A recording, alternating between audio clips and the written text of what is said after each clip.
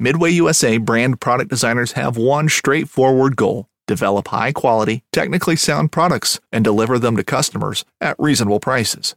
If you are immersed in the shooting sports industry and pay close attention to every single detail, you know our products are built right and stand up to everyday use. Who has shooting mats and range bag systems to hunting clothing and just about everything for the outdoors? Log on and shop 24/7 with super fast shipping. MidwayUSA.com. Boat Trader is America's largest boating marketplace with over 100,000 boats to choose from. We offer simple, comprehensive solutions for those looking to sell, find, and finance new or used boats. Visit BoatTrader.com to get started.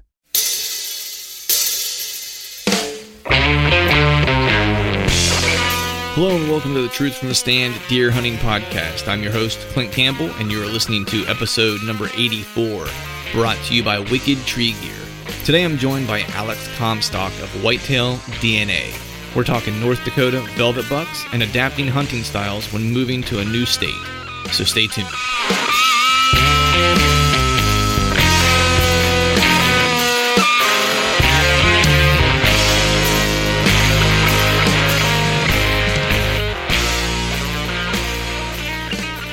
All right. What is up, everyone? Happy Wednesday to you. Hope everyone out there is doing well and enjoying some time outside in the timber.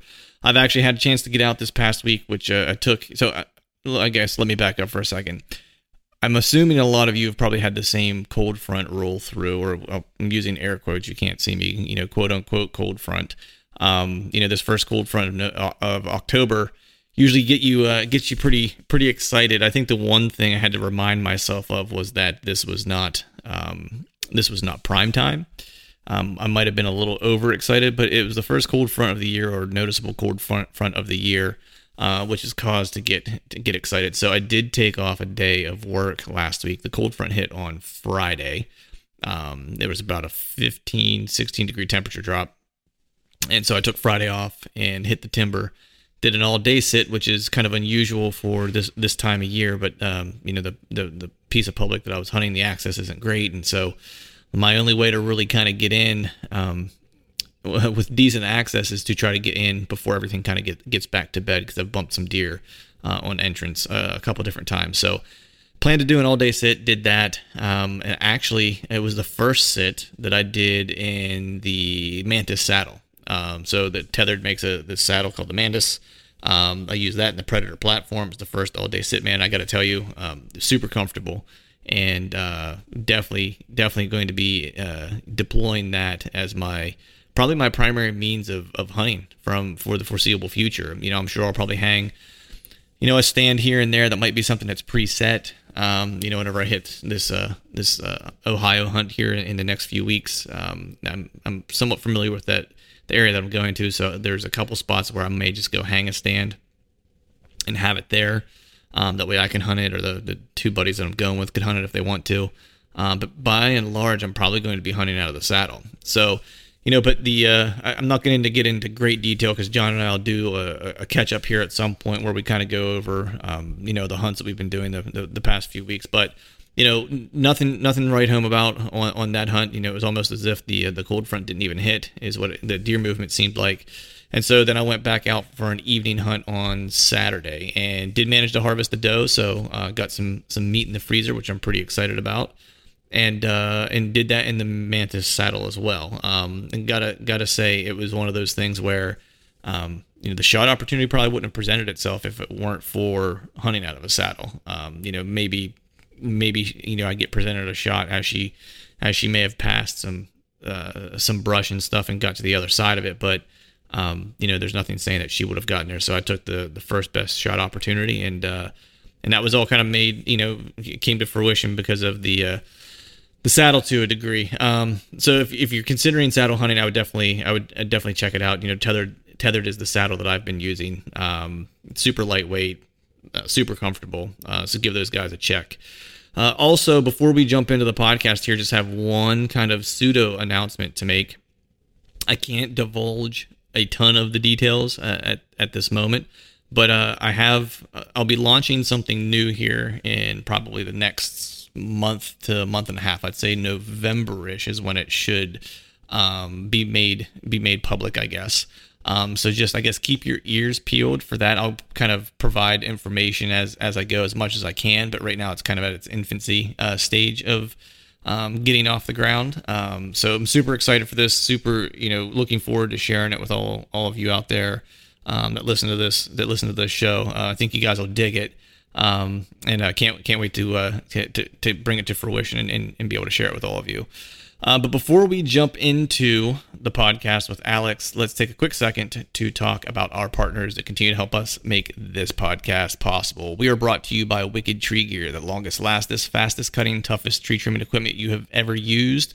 Simply put, the toughest saws on earth. How tough are they? Tough enough to come with a lifetime warranty. And right now, when you use Wicked Tree Gear, or when you visit wickedtreegear.com, use the promo code TRUTH at checkout and get a 20% discount on your Wicked purchase. We're also brought to you by Exodus Outdoor Gear. The new Exodus Trek is a byproduct of all the consumer voices who have been excited about what Exodus Trail Cameras has to offer, but just can't fit a $200 camera in their budget, and that is okay. A budget-friendly camera backed by the industry's leading warranty is now here. The Trek comes in at $145, has the same proprietary shell design as the Lift series camera, same 5-year warranty, unmatched customer service, photo, video, time-lapse, and hybrid modes, all with a simple line backlit LED display, and you get about 20,000 images on one set of lithium batteries. If you'd like to learn more, head over to ExodusOutdoorGear.com and check them out. And if you like what you see, save yourself $20 and use the promo code TRUTH at checkout. We're also brought to you by Glacier Coolers, simply the world's finest. Whether you're hunting, fishing, camping, you'll enjoy smarter design, stronger construction, and superior insulation of Glacier Coolers. Visit them at glaciercoolers.com, promo code TRUTH at checkout. Save yourself 20%. Now let's get Alex on the line. All right, folks, welcome back to another episode of the Truth from the Stand Deer Hunting Podcast. And today I'm joined by a fellow that I've followed for a while. We've been going steady on social media. Maybe you could say that. I know we've kind of commented on people or on each other's posts and followed what each other was kind of doing. But I'm joined by Alex Comstock of Whitetail DNA. You may know him, of course, from his blog and from his website or some of the videos that he's put out. And he's also an outdoor writer in a couple different publications and a couple different digital platforms as well. But before we dive into some hunting goodies, how you doing, man? Doing pretty good. How are you doing, man? I'm doing all right, man. That's it. So we were just talking before we hopped on here that you got a nice little balmy hunt scheduled for tomorrow morning in the event of the 20-degree range. Yeah, it's going to be a little bit chilly in the morning tomorrow, that's for sure. Yeah, it's like I was lamenting, before we jumped on the warm weather here of Pennsylvania. I think I would take that 20-something degree. I always like when I get the opportunity to transition from my subalpine gear into my Fanatic gear. Like, that to me signifies like hunting season's actually here. Yeah, I hear you on that. Unless I'm out west, and then of course the hunting is actually in. But usually in the early part of the year, I'll rock the subalpine while I still have some foliage on the leaves, and then transition to my colder gear. And then it really feels like hunting season. Like I'm supposed to be in the tree stand. I'm a little bit bundled up. Right. The nose and cheeks are cold. You're trying not to go to the bathroom while you're in the stand because you don't want to have to unbuckle. So yeah. It's officially deer season then. Yeah, exactly. So I know you of course have the Whitetail DNA platform that you run and you do some videos and so on and so forth. But and I'm familiar with some of the things that you've been up to. But for those folks out there listening that may not be as familiar with who you are, if you wouldn't mind, just give us a little bit of background about where you're from, what you do for a living, and then of course what you're doing in the whitetail world. Yeah, so I'm from northern Minnesota, so I lived up here for pretty much most of my life, and then had moved out to North Dakota for a while, then recently came back. And then as far as what I do for work, I actually run like digital marketing and social media and stuff at a ski resort. Okay. And then, so that's kind of the day job every day. And then, most nights I'm either, if I'm not hunting, I'm writing or I'm editing videos, and I do a lot of freelancing, writing for other websites or magazines or whatnot. So there's always something to keep me busy. Right. Yeah. So it's interesting. We have a similar background in terms of just the marketing kind of aspect of things. So I assume you're also a skier or snow sport advocate. Plot twist. No, I actually hate the winter and winter sports. That's awesome. The owner of where I work, he actually he invented like Rage and Block and Field Logic and stuff back in the day. Okay. So I kind of work for him on that aspect because in the summertime we do like 3D courses, archery, and put on some big archery events. So nice. I kind of just have to bear with the winter season, if you will. Right. That's kind of interesting, man. Like I would assumed, that you were all into the winter sports, but that's cool that you get to kind of, I guess scratch your archery itch, in and out of season, which is kind of nice. You're able to apply it, which is good. Yeah, it's definitely nice, and it's nice during the fall. We have a nice range right outside of pretty much my office, so I go out and shoot lunch before I go hunting if I'm leaving from work, so it sets up nice. Yeah, that's terrible to have an archery range while you're at work. That's awful. Yeah, definitely. Yeah. we have a liquor cabinet at my office, and that's about as close as I get to. That's not bad either. No, there's worse things. I will agree with that. There's usually some craft beer and a liquor cabinet at your disposal whenever, which is pretty nice. Working in advertising, it's very Mad Men, I guess you could say. It's that kind of sure. That kind of setup, which is good that the liquor is there because I used to just keep a bottle in my drawer, at my desk, which was very Mad Men. I had to kind of ixnay that. 3 o'clock, it was like, have a drink at 3. It's I had to curb that a little bit. It always made client calls after 3 o'clock a little dicey. A little more interesting. Yeah, it could get Western, as some would say. So, but cool, man. So before we jump into well, I guess let me back up for a second. What we want to cover today, one of the reasons Alex and I really kind of started striking up a conversation was first he had a killer early season hunt that we want to get all the deets on and the scoop on. But you had mentioned kind of, you were, grew up for the most part in Minnesota, and then you moved to North Dakota, and now you're back in Minnesota. And so you kind of have an interesting perspective on, how you, I guess, approach hunting in different places as, you've moved a couple times and kind of had to reevaluate the landscape and kind of remap how you're going to hunt and learn new properties and stuff like that. So I'm always interested when folks kind of have that kind of perspective of hunting a bunch of different areas. And sometimes it's by choice and sometimes it's just by circumstance, right? So I'm always kind of intrigued whenever folks hunt different areas and how they manage those things. But the other thing more recently that we were just talking about a little bit before we jumped on was that you did go down and kind of share camp and was with the folks from the Hunting Public and from the Beast when they were doing their public land challenge. And I wanted to get a sense from you, just around, because we were talking beforehand, and you can talk to dudes, or guys or girls that that have a lot of information to share, that are good hunters and stuff, and you pick up little pieces right here and there. But I was just curious if being with them, like while they were going through their approach and and kind of tearing apart a piece of land and, kind of planning out what their strategies were going to be. Like, what were some of the insights or things that you picked up that you may not have thought, or that you may not have picked up if you weren't with them while they were doing it? Yeah, well, it was definitely, it was a lot of fun and interesting couple of days. Like you said, just being around them, and it's a lot different than just, talking to them. Mm-hmm.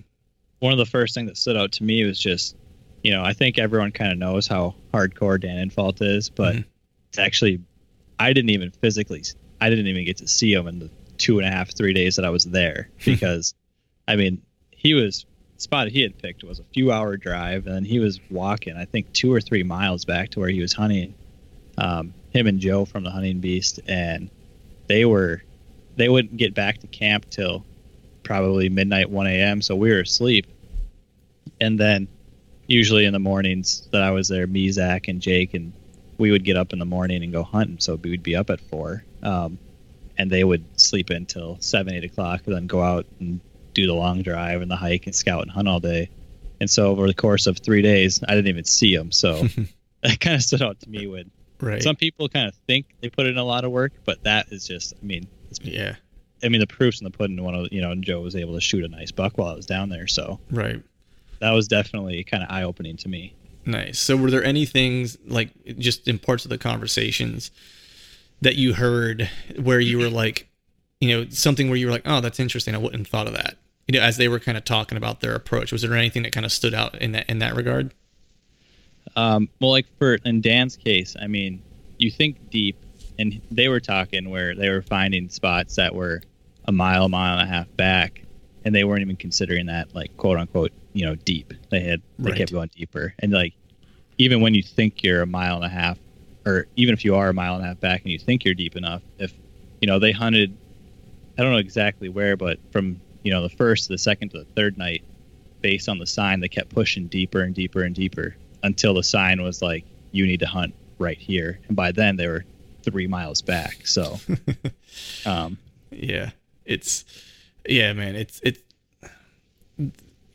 I don't know that I've ever hiked for whitetail 3 miles back into somewhere.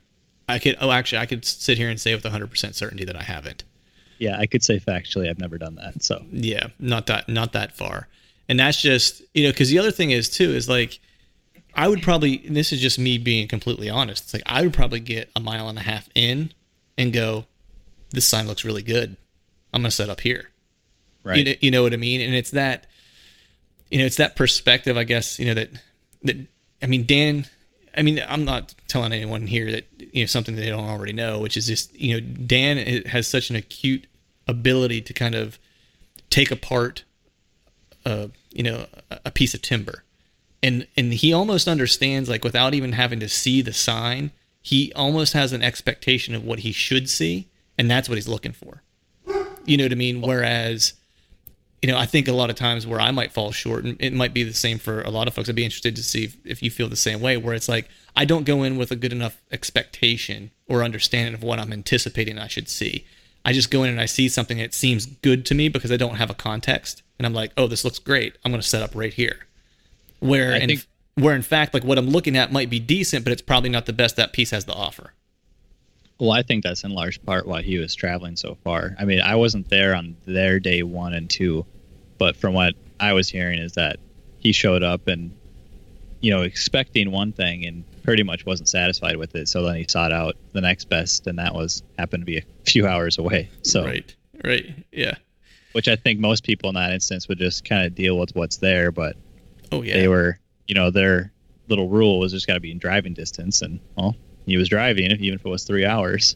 Right. Yeah. It's quality over quantity, I guess. You know what I mean? It's like I'll hunt less, but the hunts I'll get in will be better. Is I guess the approach. I'm probably in the same boat as you. It's like I probably would have been like, well, this is where I'm at. I'm gonna make the best of it. You know what I mean? It's right. I think a lot of folks would kind of fall into that, but that's also why he's the big buck serial killer. You know what I mean? He gets the name honestly. He's willing to go in and do the things others aren't willing to do. I mean, I think all of us as dedicated kind of diehard hunters, are aspiring to that, and we're working toward that. And it's not something I think even he would admit that like you just land with, like you develop that. You know right. what I mean? It's something that kind of as you go and you mature as a hunter, you start to get a little bit more comfortable with winging it to a degree. And you're not truly winging it, but like you may not know exactly what you're going to run into, but you know well enough what you're looking for, and what you're looking at isn't what you're looking for. So let's go ahead and make a move. That was one of my things for this coming year, was just to be more aggressive and not get married to positions and make myself move if I'm just not feeling it. And if it might just even be a gut feeling that I'm just like, I'm just not feeling this spot. I got to move. So, right. And what I found really interesting down there is, how you said, people look for certain things. Like Dan was looking for certain, like oak islands that were dropping acorns within, marshy areas, and he wasn't finding that there. And then, like Zach and Jake and Aaron and them, when they're usually looking for those spots that are, way back, just pretty much avoiding the pressure. Mm-hmm. And down there really wasn't that much pressure. So they were pushing way back when they really didn't need to. And so the first night that I was there, everyone's hunting, like Garrett from DIY Sportsman was down there. He was hunting a mile or two back on one of the nights. They were going way back. And then first night I'm there, I went on this alfalfa / like grass field, and I was 300 yards from the truck, and I was the only one to see a buck that night. And so and then we started hunting that area a bunch, and I passed on 2 nice bucks the next night, and I was 400 yards from the truck. And so I think what was eye-opening to them and to me as well. I mean, to see that when there's not the pressure that you expected, you don't necessarily need to be pushing way back. And so, like they were talking, if they were to come back and hunt it in November when there's a lot of people back there hunting or gun season, it might almost be easier because you can kind of pinpoint those spots that people aren't going to. And then you can get back in those pockets that those deer are kind of going to because, there's no pressure there. So that was kind of interesting to me too. Yeah, that's kind of cool. I mean, it's one of those, because, again, not to harp on things that Dan has said, but, those classic overlooked type of places, right, that people just don't think about. And no one would think of, like, I'm going to walk 400 yards from my truck and this is where I'm going to set up and hunt and I'm going to have a great hunt. But, the interesting part of that too is that it's, as you had mentioned, that later in the year it might be different, but that early part of the season is, I think, kind of, it's in some cases really, I think sometimes easier to hunt and sometimes a lot harder to hunt. I think it's all dependent upon, what type of terrain and habitat you have access to in that whatever chunk you're hunting, we all know, of course, if you can get in early, whether it's a state, and we'll talk about your North Dakota hunt here, but if you can get into, a state that opens relatively early, that you can still get on their bed to food pattern and stuff like that, and you have a deer that you've watched and you have some, information on, it's like, those can be really fun hunts, but they can also be, a higher percentage hunts, right? Because you have an idea of what's going to happen. He's still on a kind of a predictable move, a predictable pattern. Yeah. But in the early season, if you don't have that those dedicated kind of food sources like that, and you go into places that don't have that, it becomes a lot harder to kind of determine, like, well, where are they feeding every night? Where is their specific food destination? There's not a food plot or a field or whatever the case might be. So you're really having to kind of understand bedding at that point, because that's really what you have to hunt then. You know what I mean? Right. Which is what, those guys really kind of all specialize in is that type of, bed hunting and stuff like that, which is critical, I think, that time of year. And it's interesting about the pressure too. It's like it might have been easier with more pressure because it would push those deer, like, I think you were saying, Zach was saying, into more predictable areas. Yep. And I think even like I'm experiencing now in hunting this one swamp in like more of a suburban kind of setting. And it's interesting because like areas you would think would be ideal because they're around people, it's not, which is weird. And I think part of it's because they're just around people all the time. Like they're not, I don't feel like they're nearly as, I feel like they're almost more curious than they are leery of certain like sounds and smells, if that makes sense. Yeah, totally. Because I had one of the shooters in there kind of creep up on me as I was cam locking my stand to the tree because I was making a little bit of noise scraping the bark, and I think he literally just heard that and was like, huh, what's that? And just started walking in. He never saw me, never smelled me. He just stood at like 35, 40 yards and looked and was trying to figure out what that sound was. And then he couldn't see anything. So he just turned around and walked away. Right. And now back on our family farm, in central PA, man, like you hear a deer hears a piece of bark scrape, man, and they're in the next county. You know what I mean? Like that's just like, you're not going to see that deer again, but right. Well, cool, man. So speaking of the early season hunts, man, I want to jump into this North Dakota hunt, man, because it's something, in all honesty, is something I've always wanted to do as an early season Western hunt. So definitely a little envious. One of the things I'd like to do is also tag a velvet buck. It's one of the things, actually, John, that usually co-hosts this thing with me. Yeah. It's one of his goals is to get a velvet buck, and he had a great hunt this year, and just it didn't come together for him, which was a bummer. So definitely a little envious of your velvet hunt, but I definitely want to jump into kind of the more specifics of this. Before we do that, I want to just kind of get a sense from you, set the stage for us. Like of course you mentioned it's in North Dakota, but give us a sense of like the terrain that you were in, what the habitat was like. Was it public? Was it private? And just the overall size of the parcel that you were hunting. Yeah, so when you think in North Dakota, it isn't necessarily what people kind of think either just flatlands or Western North Dakota, where you kind of have the like the big hills and whatnot.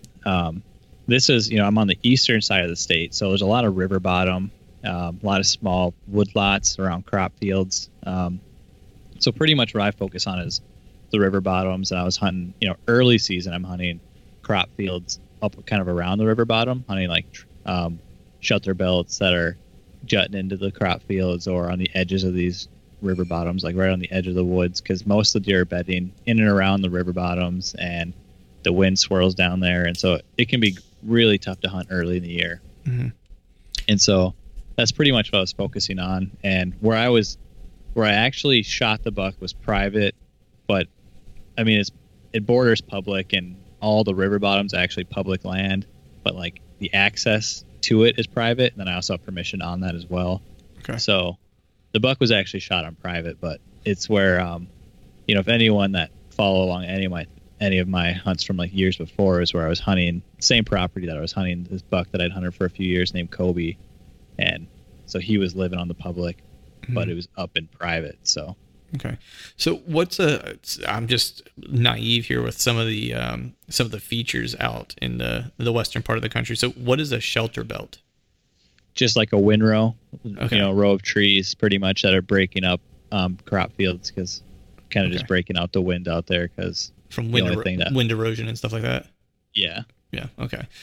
So this buck that you ended up harvesting, did you know this particular buck? Like, had you been following him, or was he just an unlucky fella? No, I had gotten pictures of him all summer, and so he was I kind of considered him, and it kind of sounds bad, but kind of considered him like my backup buck, because Right. every year out there, I've always got a number of I've always got a lot of really big deer to hunt out there. Mm-hmm. And this year I just had a number of things fall where this certain property where I shot him, he was the biggest buck that was around there, the most mature. And there's a couple other properties that I've been hunting that I have been hunting bucks for the past 3 or 4 years, the whole time I've been out there. So I had a couple bucks that I thought were in the 6 to 7 year old range. But they hadn't shown up, and then I had a couple trail cameras that were messed with and stolen, and SD cards taken, and so kind of a debacle on the property where I wanted to hunt those deer. And so then I kind of came back, and this buck had been showing up pretty regularly all summer, and I kind of thought I had a good chance at him. Right. Yeah, that's a bummer, man. Like I've seen some of your trail camera pictures, man, and you definitely certifiably have had some hammers on there, which makes me doubly envious. They were velvet hammers at that, so that's like the double whammy, so to speak. But so essentially you have some familiarity with this property, then, right? That's you've hunted in the past, right? Okay, so let's get in the way back machine, I guess, here, since this is a familiar to you property, and I guess. Walk me through, how you break this property down in terms of scouting. And I know you have, history with it, but like if you kind of think back as to how you kind of dissected this property, like to figure out, where I know you'd mentioned the river bottoms are typically where they bed and, and stuff like that. But like, help me understand, I guess, how you dissected like their travel routes and their travel corridors and stuff like that. Are there certain terrain features that they're going to follow? Because here on the, east coast here in PA, the things you'll kind of look for is like we do have some ridges and some mountains and stuff like that. So there's pretty clear, difference in elevation or elevation change, and hard edges that you can kind of find that kind of give you a really good sense of what you might want to start with.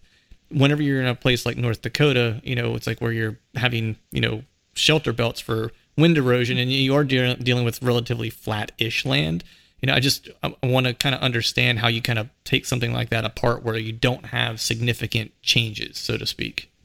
Right. Well, what I looked for, and this is why I was drawn to this property, was that being from northern Minnesota, I know how to hunt in woods, right? And so I looked, this was the biggest, it's only a few hundred acres, but it was kind of the biggest piece of public that I could find that had consistency in, actual trees, because in some parts they can be kind of hard to find out there. So that's why I went after this property kind of right away. And then, when I first started hunting it back in, I think 2015, it was kind of hunting the edges, hunting, the crop field, since I had permission which crop field's private, so which I had permission there.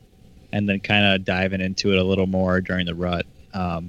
It's just, there isn't really a lot of terrain features. There's, the river running through it. And so kind of you can look at, for some oxbows and some bedding and stuff like that. But then it was, mainly during the spring when I would get in there and do a lot of shed hunting is where I really learned how they were kind of using it. Mm-hmm. and pretty much the river bottom goes for, miles and miles, and I can hunt just a small piece of it.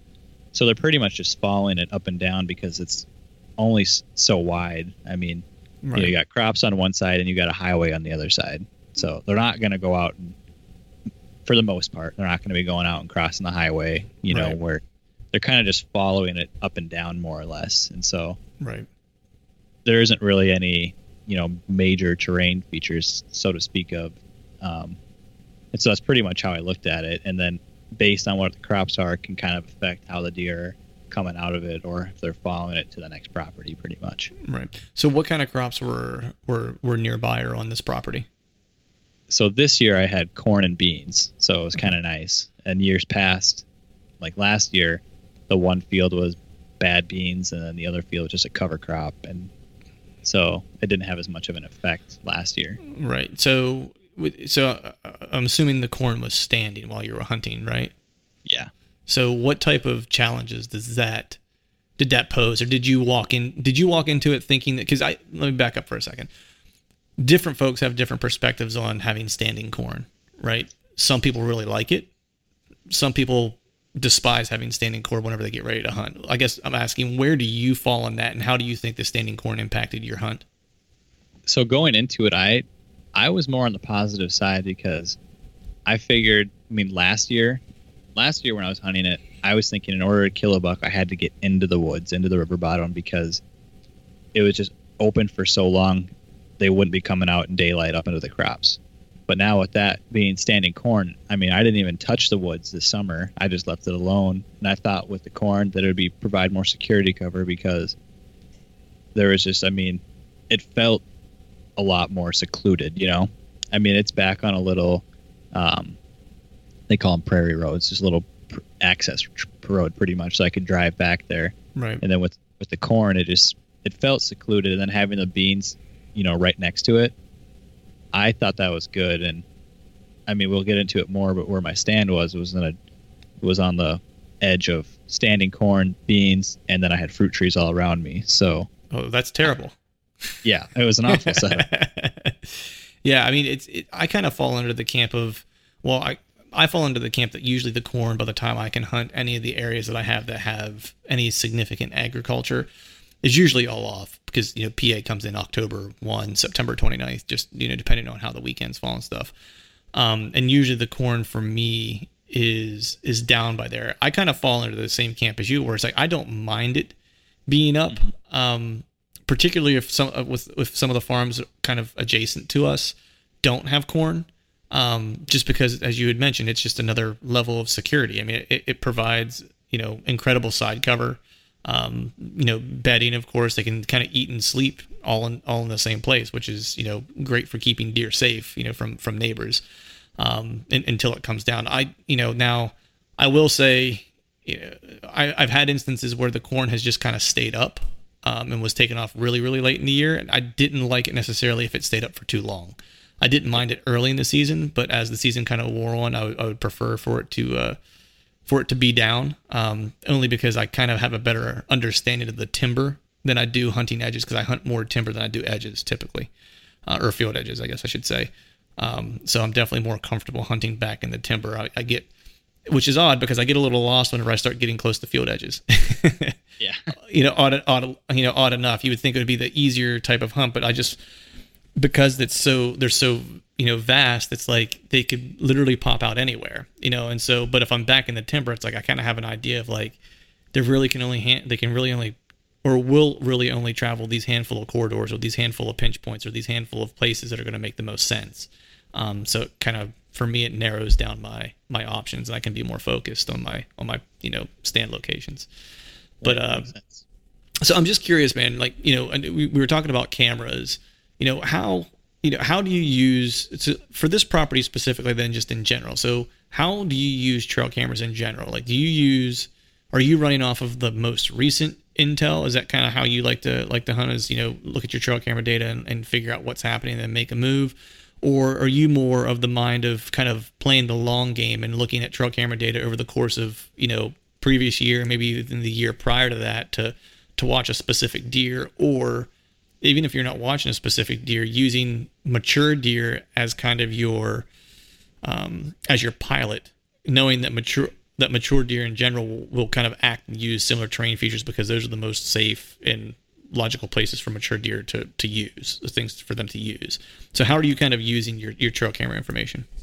Yeah, so it all depends, but out there, I mean, I kind of do both, right? So if I was hunting, let's say the property this year that my camera had gotten messed with and everything, if I would have gotten pictures of one of the bucks that I had been hunting or known of from the previous years, then I would have, once I knew he was there, I would have combined the data that I already had going in from this year, and then would have used, previous year's data of when he showed up in daylight, that first week of season, what were the conditions.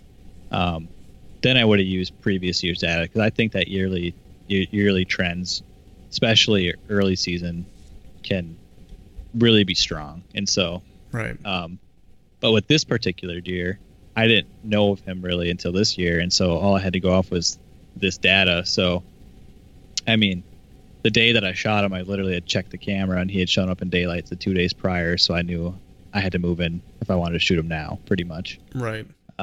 Before he changed, because where I think people get in trouble is they think they can.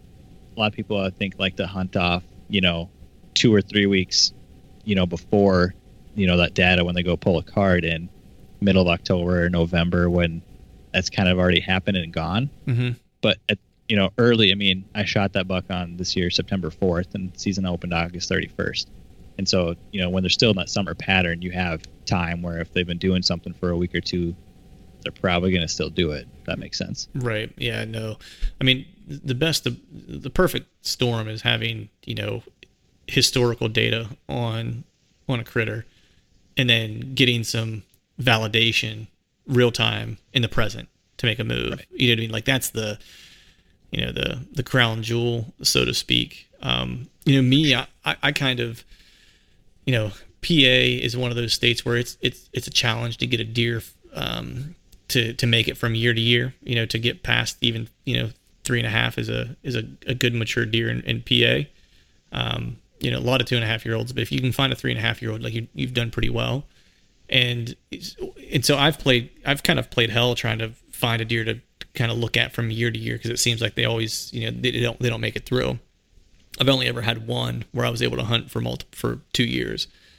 So what I've actually started doing is more using the trail camera data from years past and kind of looking at my older age class deer, whatever that might be in PA. Sometimes you get a 4-year-old and, maybe a couple 3-year-olds, and kind of watch what they do and how they use the terrain, and just kind of understand that these are the best terrain features to travel, right? Because the oldest, smartest deer are using these things, and these are the best places for them to bed because the older, smarter deer are bedding in these areas. And so I kind of use that as my way to scout now, which is different. This is the first year that I've done that, so the jury's still out as to whether or not it's successful. But and I'm really kind of using it on my dad's new property, because I didn't hunt it at all last year and just watched it with cameras. And then of course I've hunted it once this year, watched it with cameras, and I'm noticing that the older deer are using specific areas, right? And even though the 2 deer that I wanted to make it through last year didn't make it, the two, I guess there's 2 3-year-olds, I guess, on the property, like they're both using the same terrain features and the same kind of travel patterns as the 2 deer from the prior year.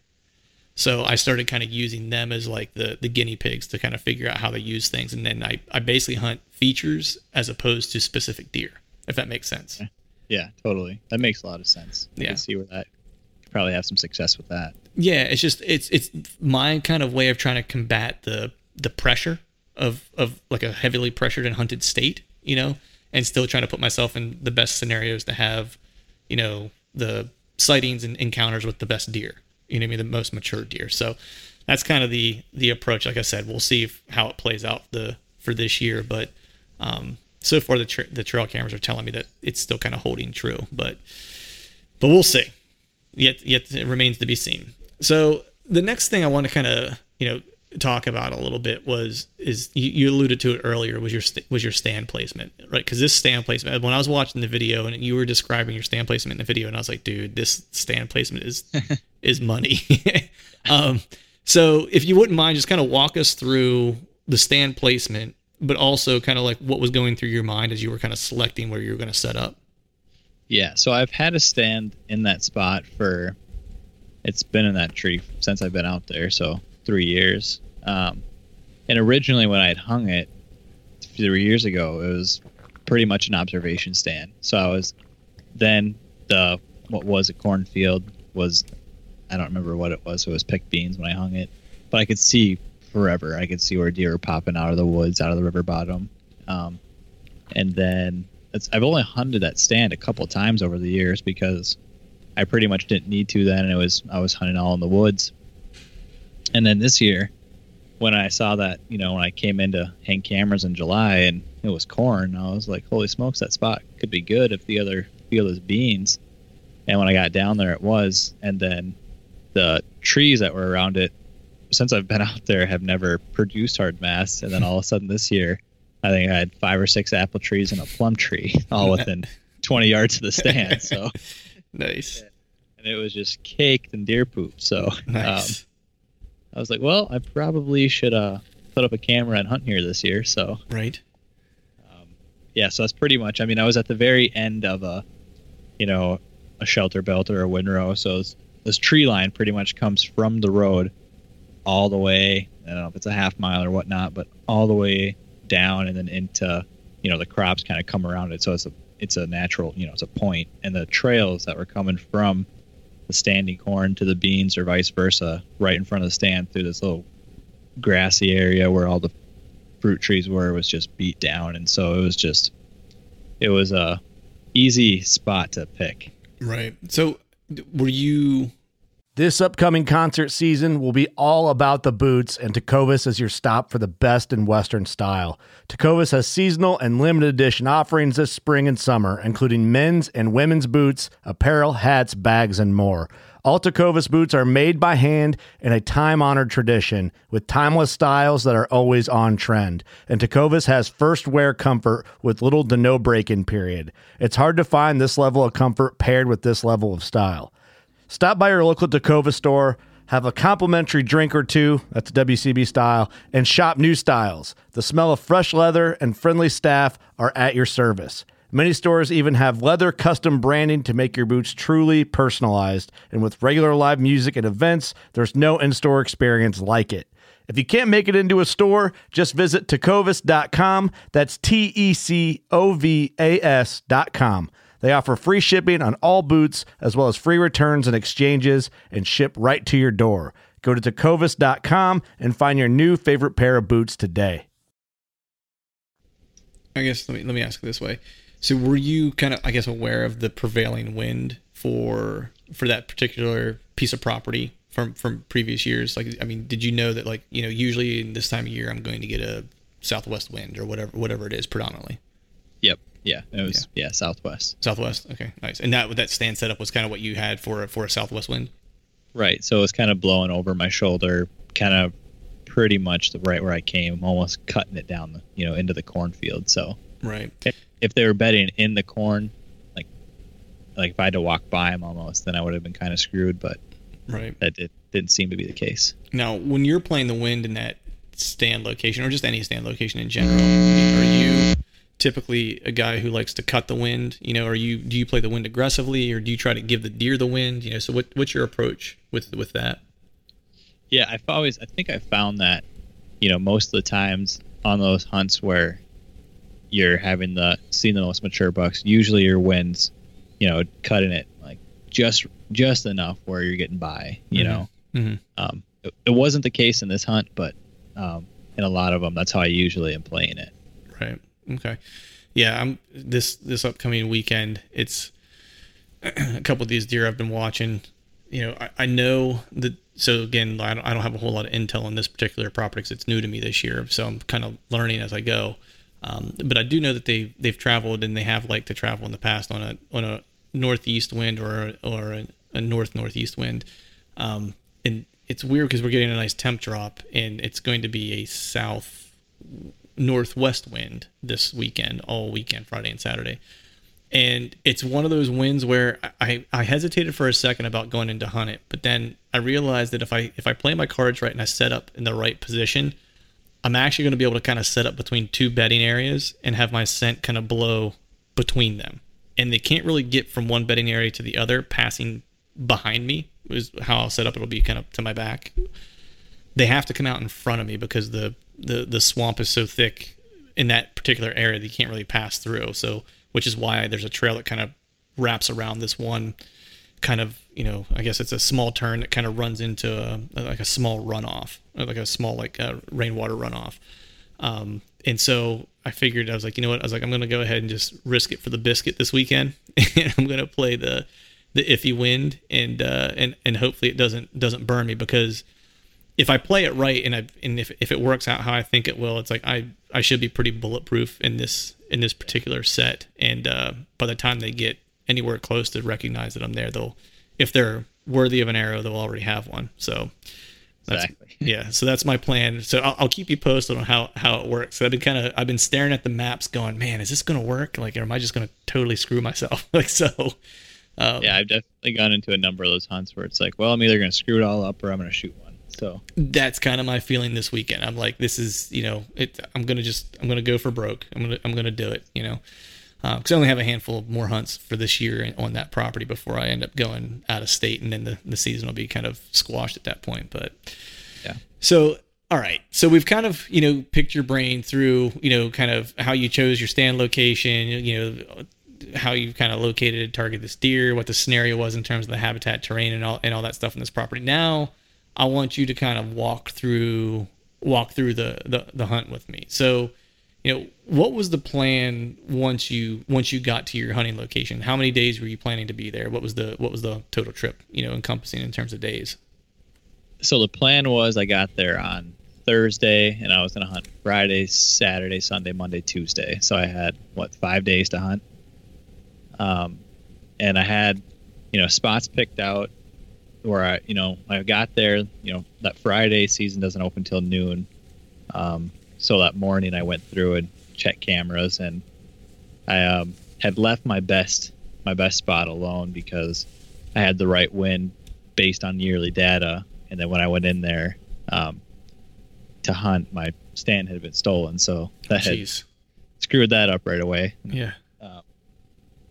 Yeah. And so then my plans were to pretty much, I wanted to bounce around this one property that is completely separate to where I actually shot this buck. But then on the second day of the hunt, I got really sick. It was really, really weird. I mean, I got the flu or something bad, and I was pretty much in bed for half the hunting trip. Jeez. It was pretty brutal. So I tried going out one night, went out to the stand that I ended up shooting this buck out of, and sat for like 20 minutes and then pretty much couldn't do it. And then so pretty much that brought me to Tuesday, which was, I mean, most of the hunting trip was a waste for me, and I thought it was kind of a loss, and I was pretty bummed about it until that last day when I went in and was able to shoot them. Man, yeah, I saw watching the video. You looked pretty peaked the one day in the in the stand, dude. You were quite a trooper to crawl up in the stand, because I don't know that I could do it necessarily. I hunted once with walking pneumonia. Yeah, and I wouldn't go to the doctor until after my hunting trip. So I hunted 3 days in the rain with walking pneumonia, and then ended up at the emergency room, which was a lot of fun. And I didn't kill anything that year either. No, actually, I did kill anything, and I about lost a lung trying to drag that deer out. So the things we do for deer. Yeah, exactly. It was ridiculous. Though I went to the doctor, he was like, he's like, what's wrong? I was like, well, when I work out in the mornings, I feel like I'm going to pass out. He's like, yeah, it sounds like you have concrete in your lungs. And I was like, oh, so I was like, so that's good. Great. Yeah. I was like, awesome. Cool. So what were the weather conditions out there, man? I mean, did you get decent weather? Was it ridiculously hot? Like, what was the scenario with that? No, it was actually pretty good weather conditions. I mean, deer movement wasn't amazing, because I was there in camp with few of my buddies that I came out with, and opening night, one of the guys saw a couple really nice bucks. But yeah, I mean, overall, it was, I want to say in the evenings, it was in the 60s, and usually out there that time of the year, it's, I've hunted when it's in, dang near 100 degrees. So right. So let's talk about the approach now. Like, so now walk me through, you're sitting in the stand, it's like, you're in your best spot, right? We talked about the stand setup. You got some fruit trees around you. You got a little ag, you got the southwest wind that you've got your stand set up for, so that your wind situation is right, but you were kind of feeling, like poop during this trip, you know what I mean? And thinking to yourself, you've probably wasted some of your best days hunting, laying in bed, not feeling well. Right. So talk to me about like, that hunt, the day of the hunt, like the approach of the deer through the shot, like what was like, how did it all unfold? Yeah. So I'm going to actually quickly back up to the day before, because it almost never happened, because the day before, that Monday, I had went out and hunted where my buddy had seen a couple of shooters opening night, and everyone else had already left at that point. And I went out there, didn't see a single deer, and I had packed up his blind and was, about this close to just driving straight home that night and saving a day of vacation for the rut or something. Right. And then for whatever reason, I just decided, I was like, you know what? I'm out here. I took the vacation. I'm going to hunt. And so then that next day, which was a Tuesday, the 4th, I went around, checked a bunch of cameras, and there was really just nothing going on, all nighttime movement. I was getting bummed. And then I went and checked the camera that he was on, and he had been in daylight the night before, and then the day before that in the morning. And I was like, that's all I got to go off of. So that's where I'm hunting. So then I checked that camera, walked back to the car, changed, got all ready, and then walked back out to the stand. And then I'd gotten set up fairly early that night, and it was pretty cool. I mean, it was cool enough because I had to put on my sweatshirt. So, right. And then I think sunset that night was I think you could legally shoot until about 8:30 if I remember correctly. Wow. And it was about 8 o'clock, so probably right about sunset. I looked out into the bean field, and just there I was standing at about 60 yards. I don't know where he came from. I'm sure he was bedded in the corn, because this cornfield kind of wraps around. So he kind of popped out of that into the beans. And then when I first saw him, I kind of got my camera on him, and I actually didn't know if I was going to shoot this buck. It was one of those deer where I was like, well, I'll decide when I see him type of deal. Right. And as soon as I saw him, I put my binos up, saw he was in full velvet. There wasn't, a doubt. There wasn't a doubt in my mind. It was no question I was shooting him if I could. Right. So then at that moment, I started to get, super excited, and they kind of calmed myself down, and then he just kind of came on a rope to me, and I knew that he was coming into, I don't know if he was going to eat apples or plums that night, but he had his pick. Yeah. So he started coming at me, and then he pretty much closed the distance from about 60 yards to 20 yards, and not that long. And he had turned and was broadside, and I had drawn back, and I film all my hunts, and I'd looked at the camera, and he wasn't in frame, and I've never done this, but I was like, I felt super confident about it, so I let down. Oh man. And got the camera back on him, and I was like, oh boy, please don't have screwed this one up. Right. Because I'm one who usually I love to film, but when you self-film, for me the camera doesn't really dictate whether I shoot or not. Right. In this instance, I just felt confident enough that I'd have enough time. So then he proceeded to come directly underneath me. It was all in the apples. It was underneath me for probably 10 or so minutes. So at this point, I don't know how you are, but everyone's different. When you got a buck that you want to shoot right there for so long, for some people, they'll calm down in that time. I'm the opposite. And so with every minute that goes by, I'm like, come on. And I'm just freaking out a little bit more and more, and having to calm myself down. Right. And then finally he had walked. So what he was going to do was, I think he was going to cross right in front of me in the corn and pretty much walk up probably the way I came in. And he got to where I checked the trail camera, and he started, doing the head bob and sniffing on the ground. And I was like, all right, he's picking up on my ground scent right now. Like, so then I was getting ready. I didn't know what he was going to do. And he kind of just wheeled and kind of bounded back into the beans. And he only ran about 20 yards, turned to his left and started walking at a quick pace. And so then I kind of put my camera in a spot. I had no idea if he was going to be in frame or not. And he came through, and I had to stop him. He was at 20 yards, and I let the arrow fly and knew it was a good shot. And he kind of took off into the beans, and I lost him. And that's when the celebrations kind of started. Yeah, that was awesome, man. Yeah, it was like I was watching the video, and whenever he was approaching you, I was like, man, shoot. And then he got up under your tree, and I'm like, oh man. Yeah. A little risky. Yeah. But it's funny that you mentioned that, like, people react differently, right? Because, like, I mean, I honestly, and I don't know if you're the same way, but I prefer when something's approaching, like I prefer for it to happen like right now. Like I don't instantly. Yeah. Like I want to see it. I want to have to draw back, and I want to have to release an arrow, and I want it to all happen within like 30 seconds.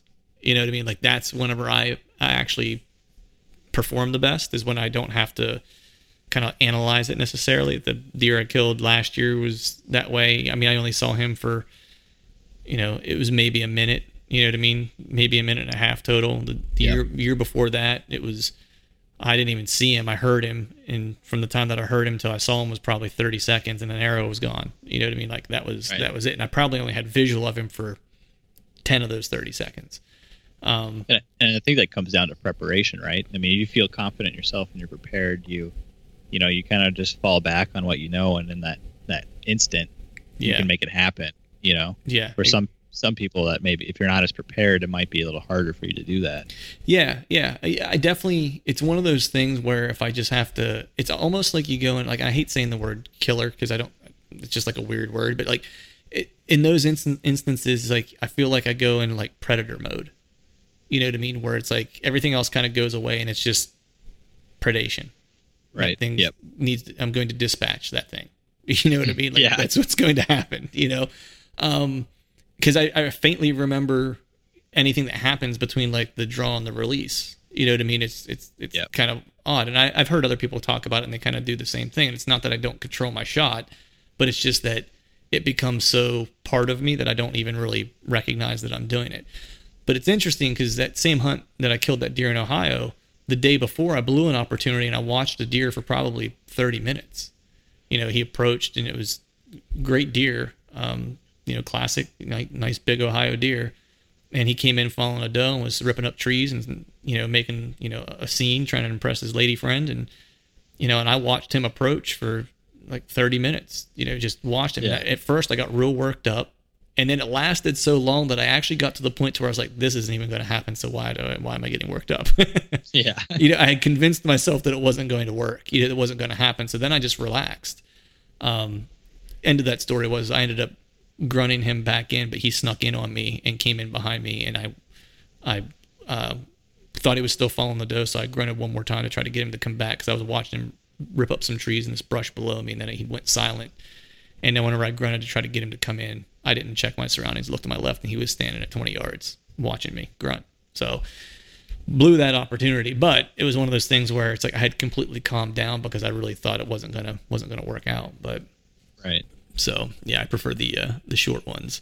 So last question for this, for this one, of course you recovered the deer, and great velvet buck. You were super pumped. I was super pumped for you. Super little envious as well. But what do you think for this particular hunt? Like, what was the key to this hunt? Why do you think that you were ultimately successful in this trip? I think two things. The first I'll just say is kind of just persevering through kind of like anything that'd be negative, because it would have been real easy for me not to try to toot my own horn by any means, but just to kind of pack it in and go home. Because I mean, when you're down in the dumps and you're really not feeling good and you're sick, and then everyone else that you're in camp with ended up leaving because for whatever reason work, that they weren't seeing enough deer. I don't know to tell me it was work, but I have my other thoughts. And so now you're the only one there, and it would have just been really easy to go home, but staying there that extra day that I had allotted, and then when I was there that extra day, going through and checking all my cameras, and it sounds like an easy thing, but out there mostly I'm hunting public, and so a camera check is a mile walk, a swap of a card, and a mile walk back. Right. Yep. So doing all that and then getting that that up to date data that, all right, well, this buck was in daylight 2 days prior. It's September 4th. Any day he could shed that velvet, and once he sheds that velvet, they practically become a different animal. Yeah. And so that recent data and just going in after him and getting in the stand that night, and I think those were probably the two things that I think helped me get that deer for sure. Yeah, man. I think people underestimate the power of a positive attitude when you're hunting. Mm-hmm. It's real easy to get negative real quick, and it becomes Murphy's law to a degree. It's like I love the quote, whether you think you can or you can't, you're right. You know what I mean? And that's and that's so applicable to deer hunting. It's like if you're sitting in a tree stand, any guy or girl who consistently harvests mature deer, I don't care about how big, but just mature deer. The one thing that I've found in common with all of them, whether it's Enfault or whether it's the guys from the hunting public or whether it's a guy like Cody DeQuisto or whatever, they will say if you're in a tree stand and you don't think that's a tree you're going to kill out of, then what the hell are you doing in it? Oh yeah, for sure. You know what I mean? And it's and it's that kind of thing where it's like you have to think you're going to get it done and that you're right and that you're in the game. Because if you don't think that, then you definitely aren't.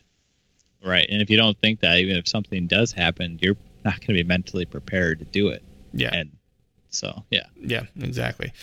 Well, that's awesome, man. So I want to shift gears now to the last kind of part of our conversation here, which is, kind of taking a look at, how you approach hunting some of these different areas. Because, as you had mentioned, you're from Minnesota. You were in North Dakota, I think you said, for a couple years, right? Yeah. And then you had moved back to Minnesota, which, and I'm not sure at what ages these moves occurred and stuff like that, and where you were at in terms of your hunting career, if you will. Right. So I'm always interested to get, pick people's brains about how they approach different areas, because moving, I was just thinking to myself, I was like, man, if I just picked up and moved to Idaho or North Dakota, whatever, you know what I mean? From Pennsylvania, yeah. It's like, man, that's a slap in the face in terms of having to kind of relearn how to hunt an area because everything's different. It's not like moving from Pennsylvania to Ohio where it's it's kind of the same. You know what I mean? It's right. A lot of the same type of terrain features. Some of the mountain ranges in Ohio are a little bit bigger, like the river, especially if you're hunting near rivers and stuff like that. You can get into some decent mountain ground in PA, but some of the public land out there gets a little woolier than in Pennsylvania, so to speak. But you're going from states where it's I would think that parts of Minnesota might be very similar to what you would find typically in the Midwest, where you have some hardwood, you probably have some swamps, you have some ag, and then when you go to North Dakota, it's you have some woods, but then you've got these ag fields and these strips that help wind erosion, and then you've got nothing. Yeah. You know what I mean? So I guess talk to me a little bit about, when you moved. I want to go back and forth, if you don't mind, between the two, because you have experience in both places. So, what was your first step in starting to figure out, your new home state as you moved back to Minnesota? Before we continue our conversation, let's talk about Wicked Tree Gear saws. Hardcore deer hunters need hardcore tools. Do yourself a favor and check out Wicked Tree Gear, the toughest hand saws and pull saws on earth. You buy it once, you buy it for life, backed by a lifetime guarantee. Right now, if you use the promo code TRUTH, you'll save 20% on your next purchase with free ground shipping. So head over to wickedtreegear.com and get a saw that's tough enough to work as hard as you hunt. Okay, you want to start at when I came back to Minnesota just recently? Yeah. So when you came back from Minnesota, because we'll assume North Dakota was home for the past however many years, and that Minnesota was kind of the new frontier for you the most recently. Right. Okay. Well, I'm gonna to give a little backstory. So before I moved out to North Dakota, was I moved out there when I was 20. It was my sophomore year of college, I think. Okay. And so it was kind of before I moved out there. It was right as I was really learning about deer and getting into it. I mean, I didn't start bow hunting until I was 15. And so in Minnesota, all the bow hunting experience I had was either in the real big woods or I'm in a city hunt as well. So like, suburban, behind houses, using baseball fields as your funnels. Right. And so when I went to North Dakota, it was like a shock. But then when I came back to Minnesota now, after kind of, I kind of like found myself as a bow hunter and really came into my own, I think, out in North Dakota. So when I came back to Minnesota, it was definitely another shock, because I went from, out in North Dakota, you're walking, mile to a tree stand, you're way out in the middle of nowhere, like you were saying.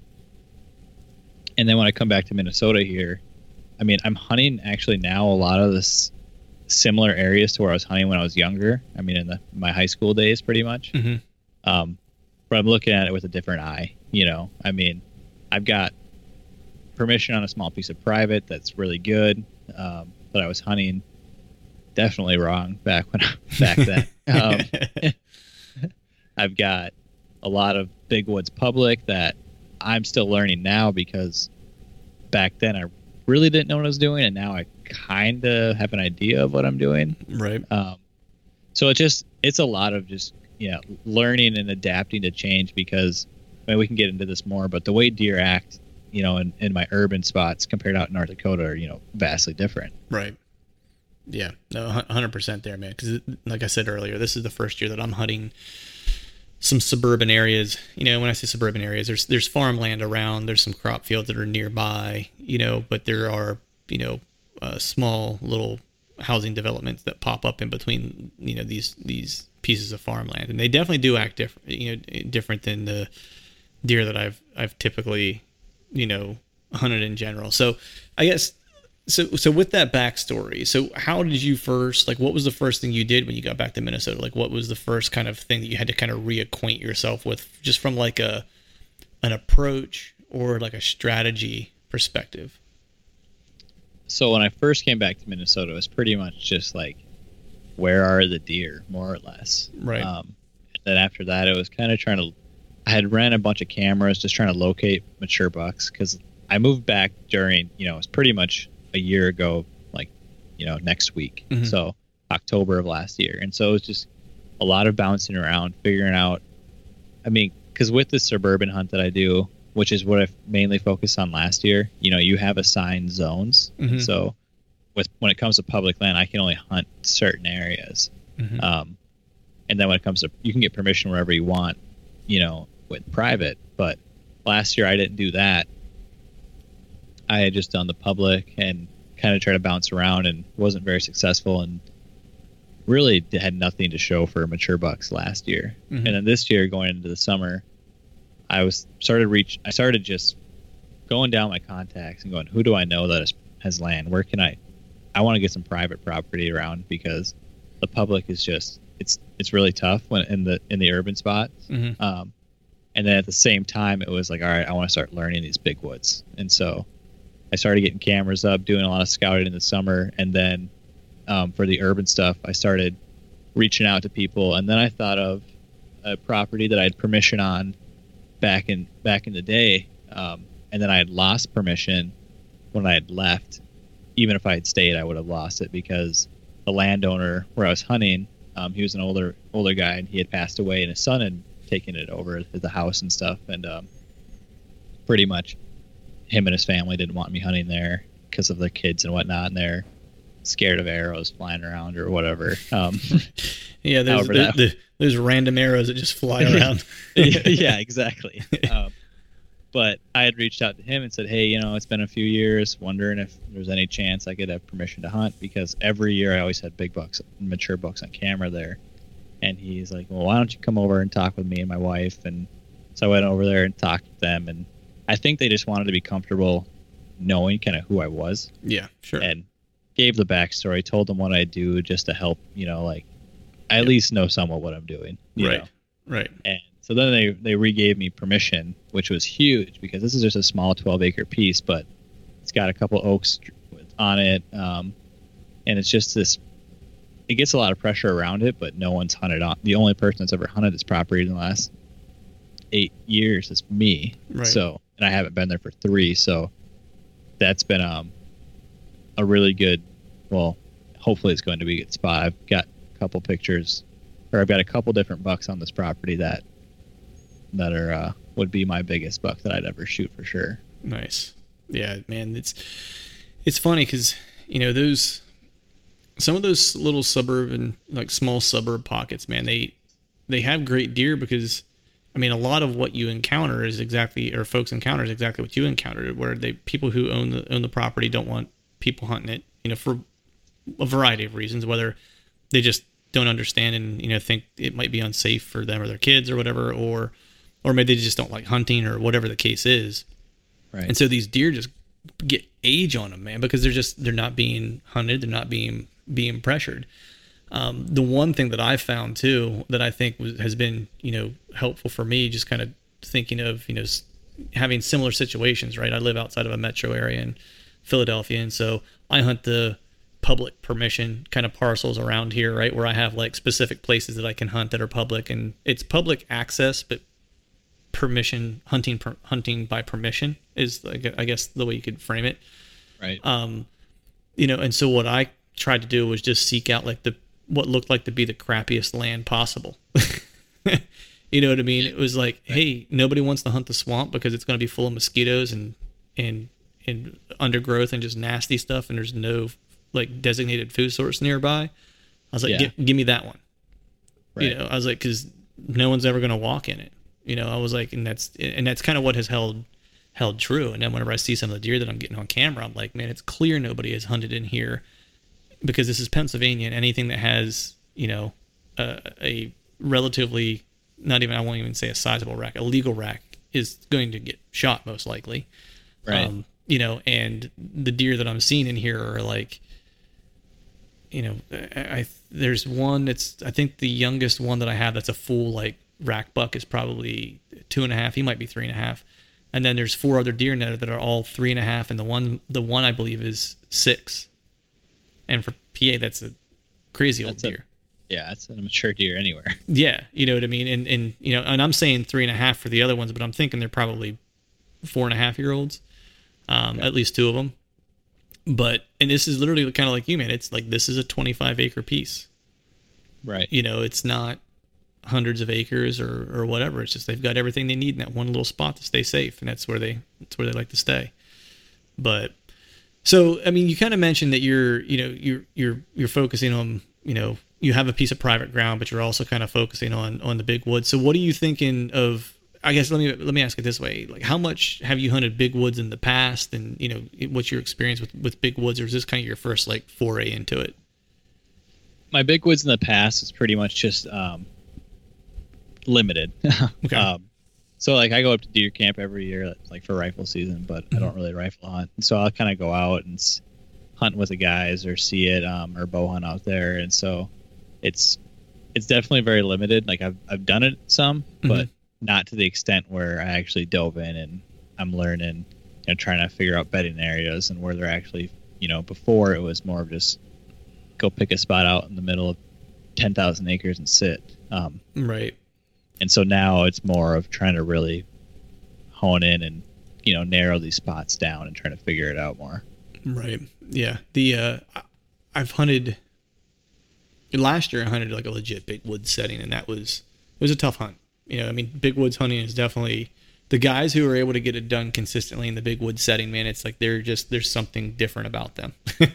Oh yeah, I totally agree. And that's why even now, I mean, I'll be honest, that's why I gravitate to even my more urban spots, because it's small pieces. It's I'm out of the truck and the stand in 2 minutes, you know. Yep. I mean, sometimes I can see the truck from the stand, or I'm looking at backyards, but there's a lot of mature bucks around. Right. Yeah. And I like, you know, it's easier to do that opposed to having to drive half an hour and then 4-wheel another half hour and then walk another half hour. You know, right. I mean, Yeah. and then maybe see a deer if you get lucky. Right. Yeah. I mean, for me, it's I guess I've been fortunate where the past couple of years I've gotten to kind of get a mix of everything. You know what I mean? Where I hunt around where I live, near Philadelphia, it's like for convenience, it's like I hunt some of the public land that's around here. I do have access to one really small private parcel. When I say small, it's 3 acres that borders public land. And then, and I recently this year got some other permission on that, public ground, but private hunting permission.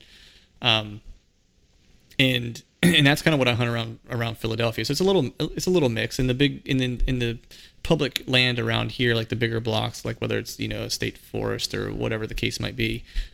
They aren't huge, so I wouldn't classify them necessarily as big woods. And then, I go back home and I hunt, and we have some family property and that I do some habitat management stuff on and stuff like that. So that's always kind of fun to hunt that. And then usually I take a trip every year, or I do take a trip every year to Ohio, and that's usually where it becomes a little bit more of a bigger wood setting.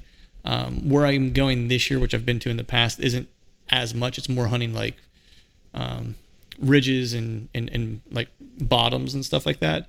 Yeah. But last year where I was at was, a very large tract of big woods, which was cool. So it's like I've gotten to kind of do all of it, which is really fun. And the big woods thing is just, it's really cool, man. But you got to have, as you were saying earlier, with the perseverance, man. It's just like it was an 8-day hunt, and I saw 3 deer in 8 days. Yeah, You know what I mean? And it's like, and that's kind of like what you got to have the stomach for. It's like you're not going to get run over by deer, but if you find the right areas, man, it's like they can grow some great deer because they're just, like you were saying, there's not a lot of people who are going to hike that far back in to find them. Right, so yeah. the age structure a lot of time is right, so. But so what do you do differently, man, in this setup here in Minnesota for your trail camera strategy? Like, do you kind of have the same approach, or do you set up in different types of areas? So how are you using trail cameras now versus how you typically would use them in North Dakota?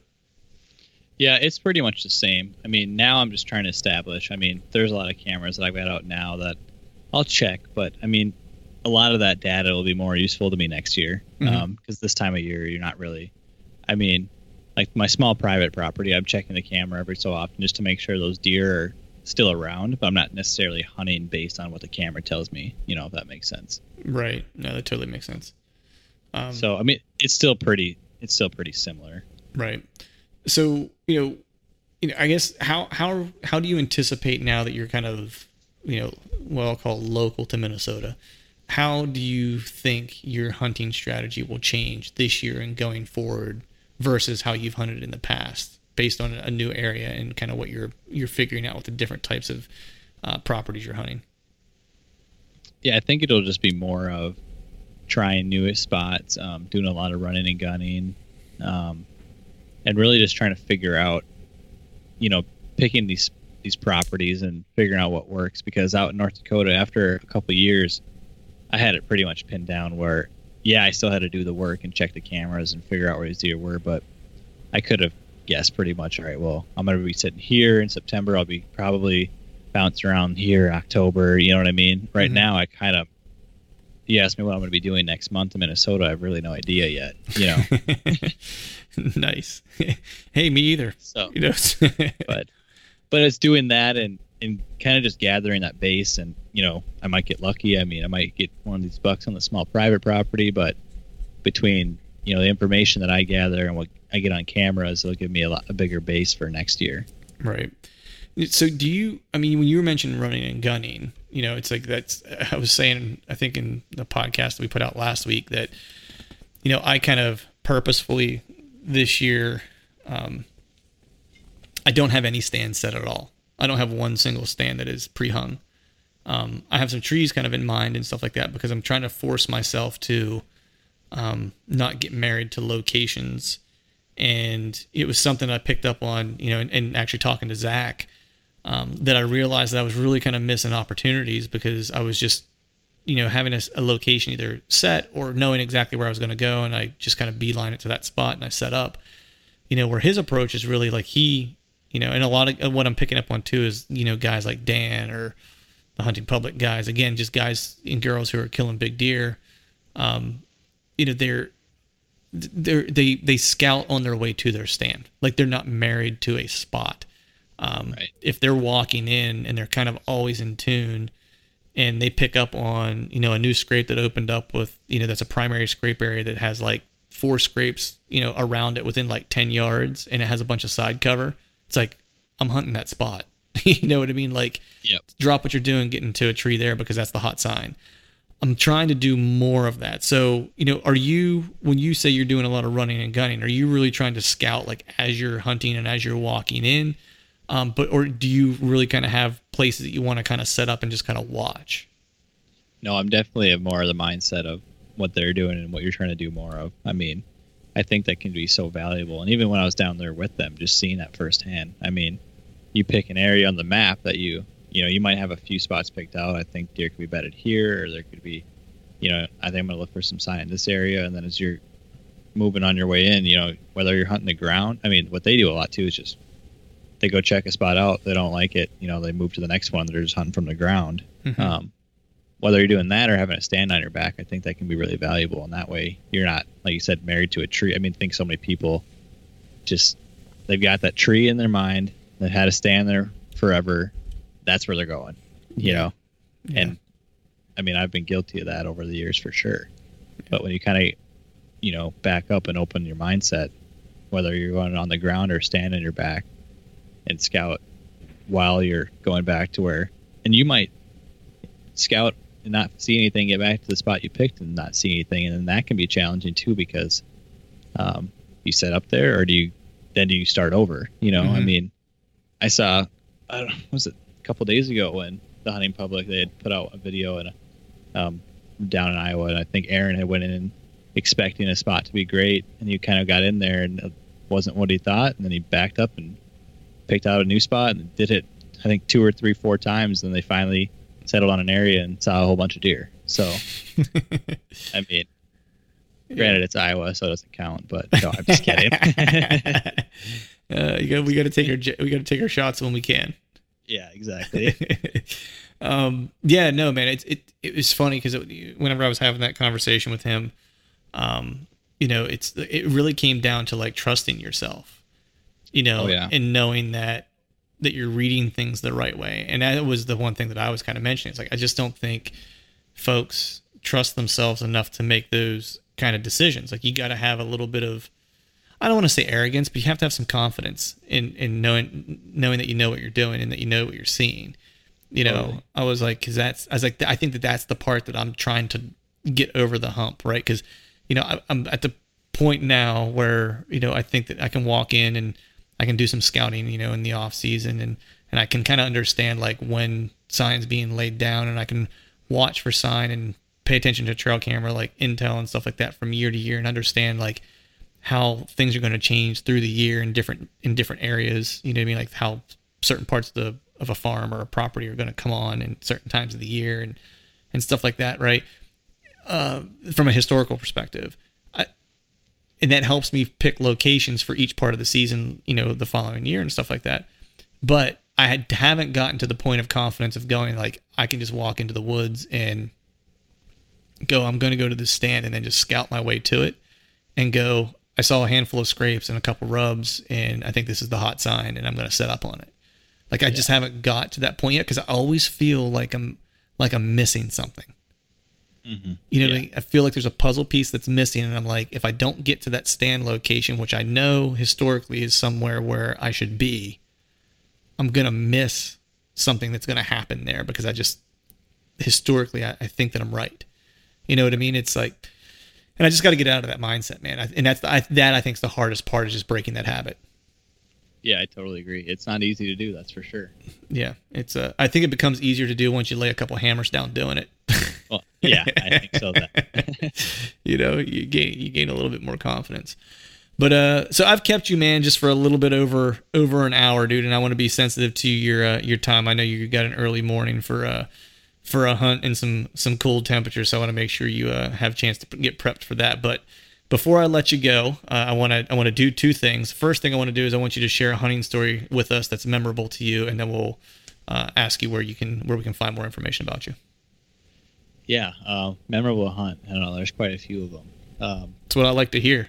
I think I'm gonna go with probably the first buck that we shot out in North Dakota. I didn't shoot this deer, but I got my buddy Tyler that I do all my hunting with out there. He still lives out there. When I had moved out there, I still remember sending him a text and be like, "Hey, I'm transferring. I'm gonna finish school out there."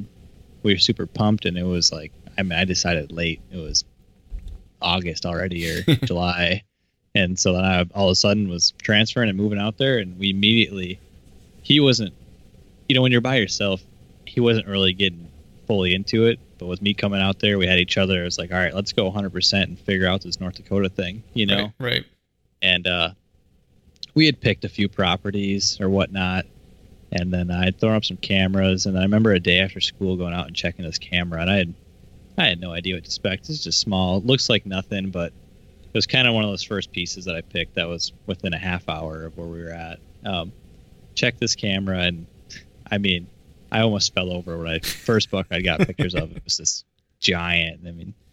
He ended up being, I think he was 182 or 181. He was so big, and I'd never really seen a deer that big before, right? Or even got a deer that big on camera. And then Tyler's, he was a much more astute student than I was, an engineer, and I was trying to convince him to skip classes one day in October because we had the right conditions. It was a little drizzly, and we need to go hang a stand. And I was like, let's go, and finally convinced him to skip school. We went out, and we go to hang the stand, and the plan was that I was going to sit this stand that we were hanging, and then he was going to go sit a different stand where we were actually getting pictures of the buck over the scrape. And so we went out, hung the stand, and then I realized that I'd left my bow at the car. And so I was like, it only makes sense for Tyler just to sit that stand. Then I'll go back and get my bow and head over to the other stand. And it just made more sense that way. So I ended up having Tyler sit that stand. I went back to the car, got my bow, went back to the stand that we were getting pictures of this buck over the scrape. And I still remember this was pretty funny. So the first thing I'd seen this huge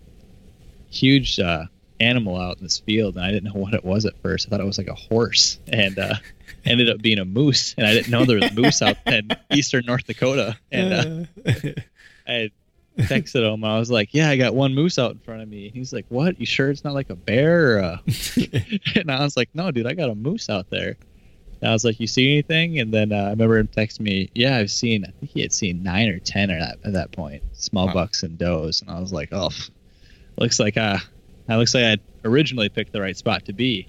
Right. And as I was climbing out of the stand that night, I was like, "Oh, I didn't see any deer." I'm climbing out, and as I'm climbing down, my phone starts buzzing. It's him. I was like, still whispering like, "Hello," and nothing on the other end. And I could like practically hear him hyperventilating. And it's just, and he's just like, and then I was like, all right, well, meet me, where there's a spot where these two trails kind of came out. I was like, meet me there, and then we'll talk about it. And so I was like, what happened? And he's like, he could not speak. And it's like, all he just, when you're doing like with your hands, like trying to show how big a rack is. Yeah. Like, he was this big. He was this big. And just put his hands out as far as he could. And I was like, was it the one we got on camera? Was it Trips? And he's like, I don't know, but he was this big, and just like his facial expression, and just, it was his first buck with a bow too. Oh, wow. And just, I'll never forget that night, because he could hardly talk, and being able to experience that, and then going back into town and giving it some time, because I was like, well, where'd you hit it? And he had just zero clue where it hit. Right. It was right at last light. And so then we finally went back with a buddy, and it had been raining all day, and so we had to walk. It was about a mile walk in this just muddy pick cornfield, just awful. And we get back there, find the arrow, and the blood trail was like, following the yellow brick road. I mean, it was just caked. We walked up on them and we had to cross this little creek, and seeing that buck laying there was that, that memory that, like, almost like a photograph in your head just sticks with me forever. And seeing him experience that it was pretty special to be a part of that. And to think it kind of epitomizes what hunting's all about, because when I tell a story to people, they always go, well, weren't you pissed because you were supposed to be in that stand? Because originally I was going to sit it, but I'd forgot my bow back in the car. And I was, no, not even a little bit, Right. because you're just as excited for someone else, your really good friend to shoot something. So I think it kind of just ties in all aspects of hunting, and it's one of my favorite stories to tell. 100%, man. Like, it's funny that you mentioned that at the very end there, because I was thinking that as you were kind of wrapping it, where I was like this is a great story. Like, this is what it's supposed to be about. You know what I mean? Of sharing those types of experiences with, people that you're friends with, people that you love, that you care about, and it's not about a competition. And of course we all want to kill nice deer, you know what I mean? Like, that's what you go into the woods for, you know what I mean? But at the end of the day, it's like, you can't begrudge someone else's success. You should be happy that they're finding success. It's it doesn't do you any good to begrudge or try to just discredit someone else's accomplishments. You know what I mean? Right. And especially when it's how would you feel if it was reversed and all of a sudden your buddy's pissed at you because you shot a buck that you guys were hunting together? You know? Yeah. It just doesn't make any sense. But, well, cool, man. Like, before I let you go, though, man, I want to make sure we give the folks out there a chance to learn more about where they can to follow you and find out more about you. So if you wouldn't mind, let us know where they can to get a hold and follow Mr. Alex Comstock. Yeah, pretty much just whitetailedna.com. It's got everything there. Facebook, Instagram, YouTube. I'm really trying to build up YouTube lately and get more video work out. I'm trying to keep it up this year with kind of the semi-live-ish format, getting hunts up a couple days after they happen. So yeah, pretty much right there. Nice, man. Well, hey, I appreciate you coming on and sharing the hunt with us and talking about your transition from North Dakota back to Minnesota. Good luck to you this year, and good luck on those suburban properties, man. I might have to shoot you a couple text messages of those swamp donkeys I'm chasing, so we can kind of compare notes. Yeah, for sure. I'd totally be down for that. All right, brother. I appreciate your time. All right, thanks, Clint. You have a good one. All right, folks, that is a wrap for today's show. I'd like to thank Alex for joining us, and of course, like to thank all of you for listening. Be sure to follow Alex on Instagram. Check out his blog, Whitetail DNA. I'll, of course, place both of these links where you can find him in the show notes. Also, if you haven't yet, please head over to iTunes and leave us a 5-star rating, and be sure to subscribe to the podcast if you haven't already done so in iTunes. We'd be super appreciative if you'd be able to do those two things for us. And before we shut this thing down, we need to give a big shout out to our partners that continue to help us make this podcast possible. Wicked Tree Gear, Exodus Outdoor Gear, Trophy Ridge, Ozonics, Obsession Bows, Tecumseh Seed, Glacier Coolers, Ramcat Broadheads, Trophy Taker Rests, and Dead Downwind. And until next time, we'll see y'all. I could show you through the door. I ain't welcome anymore. A long time coming, if it's all. It takes a special knowing to color for. Damaged heads, broken letters. Rationalize yourself in numbers, but I gotta get away from here. Gotta get away from here.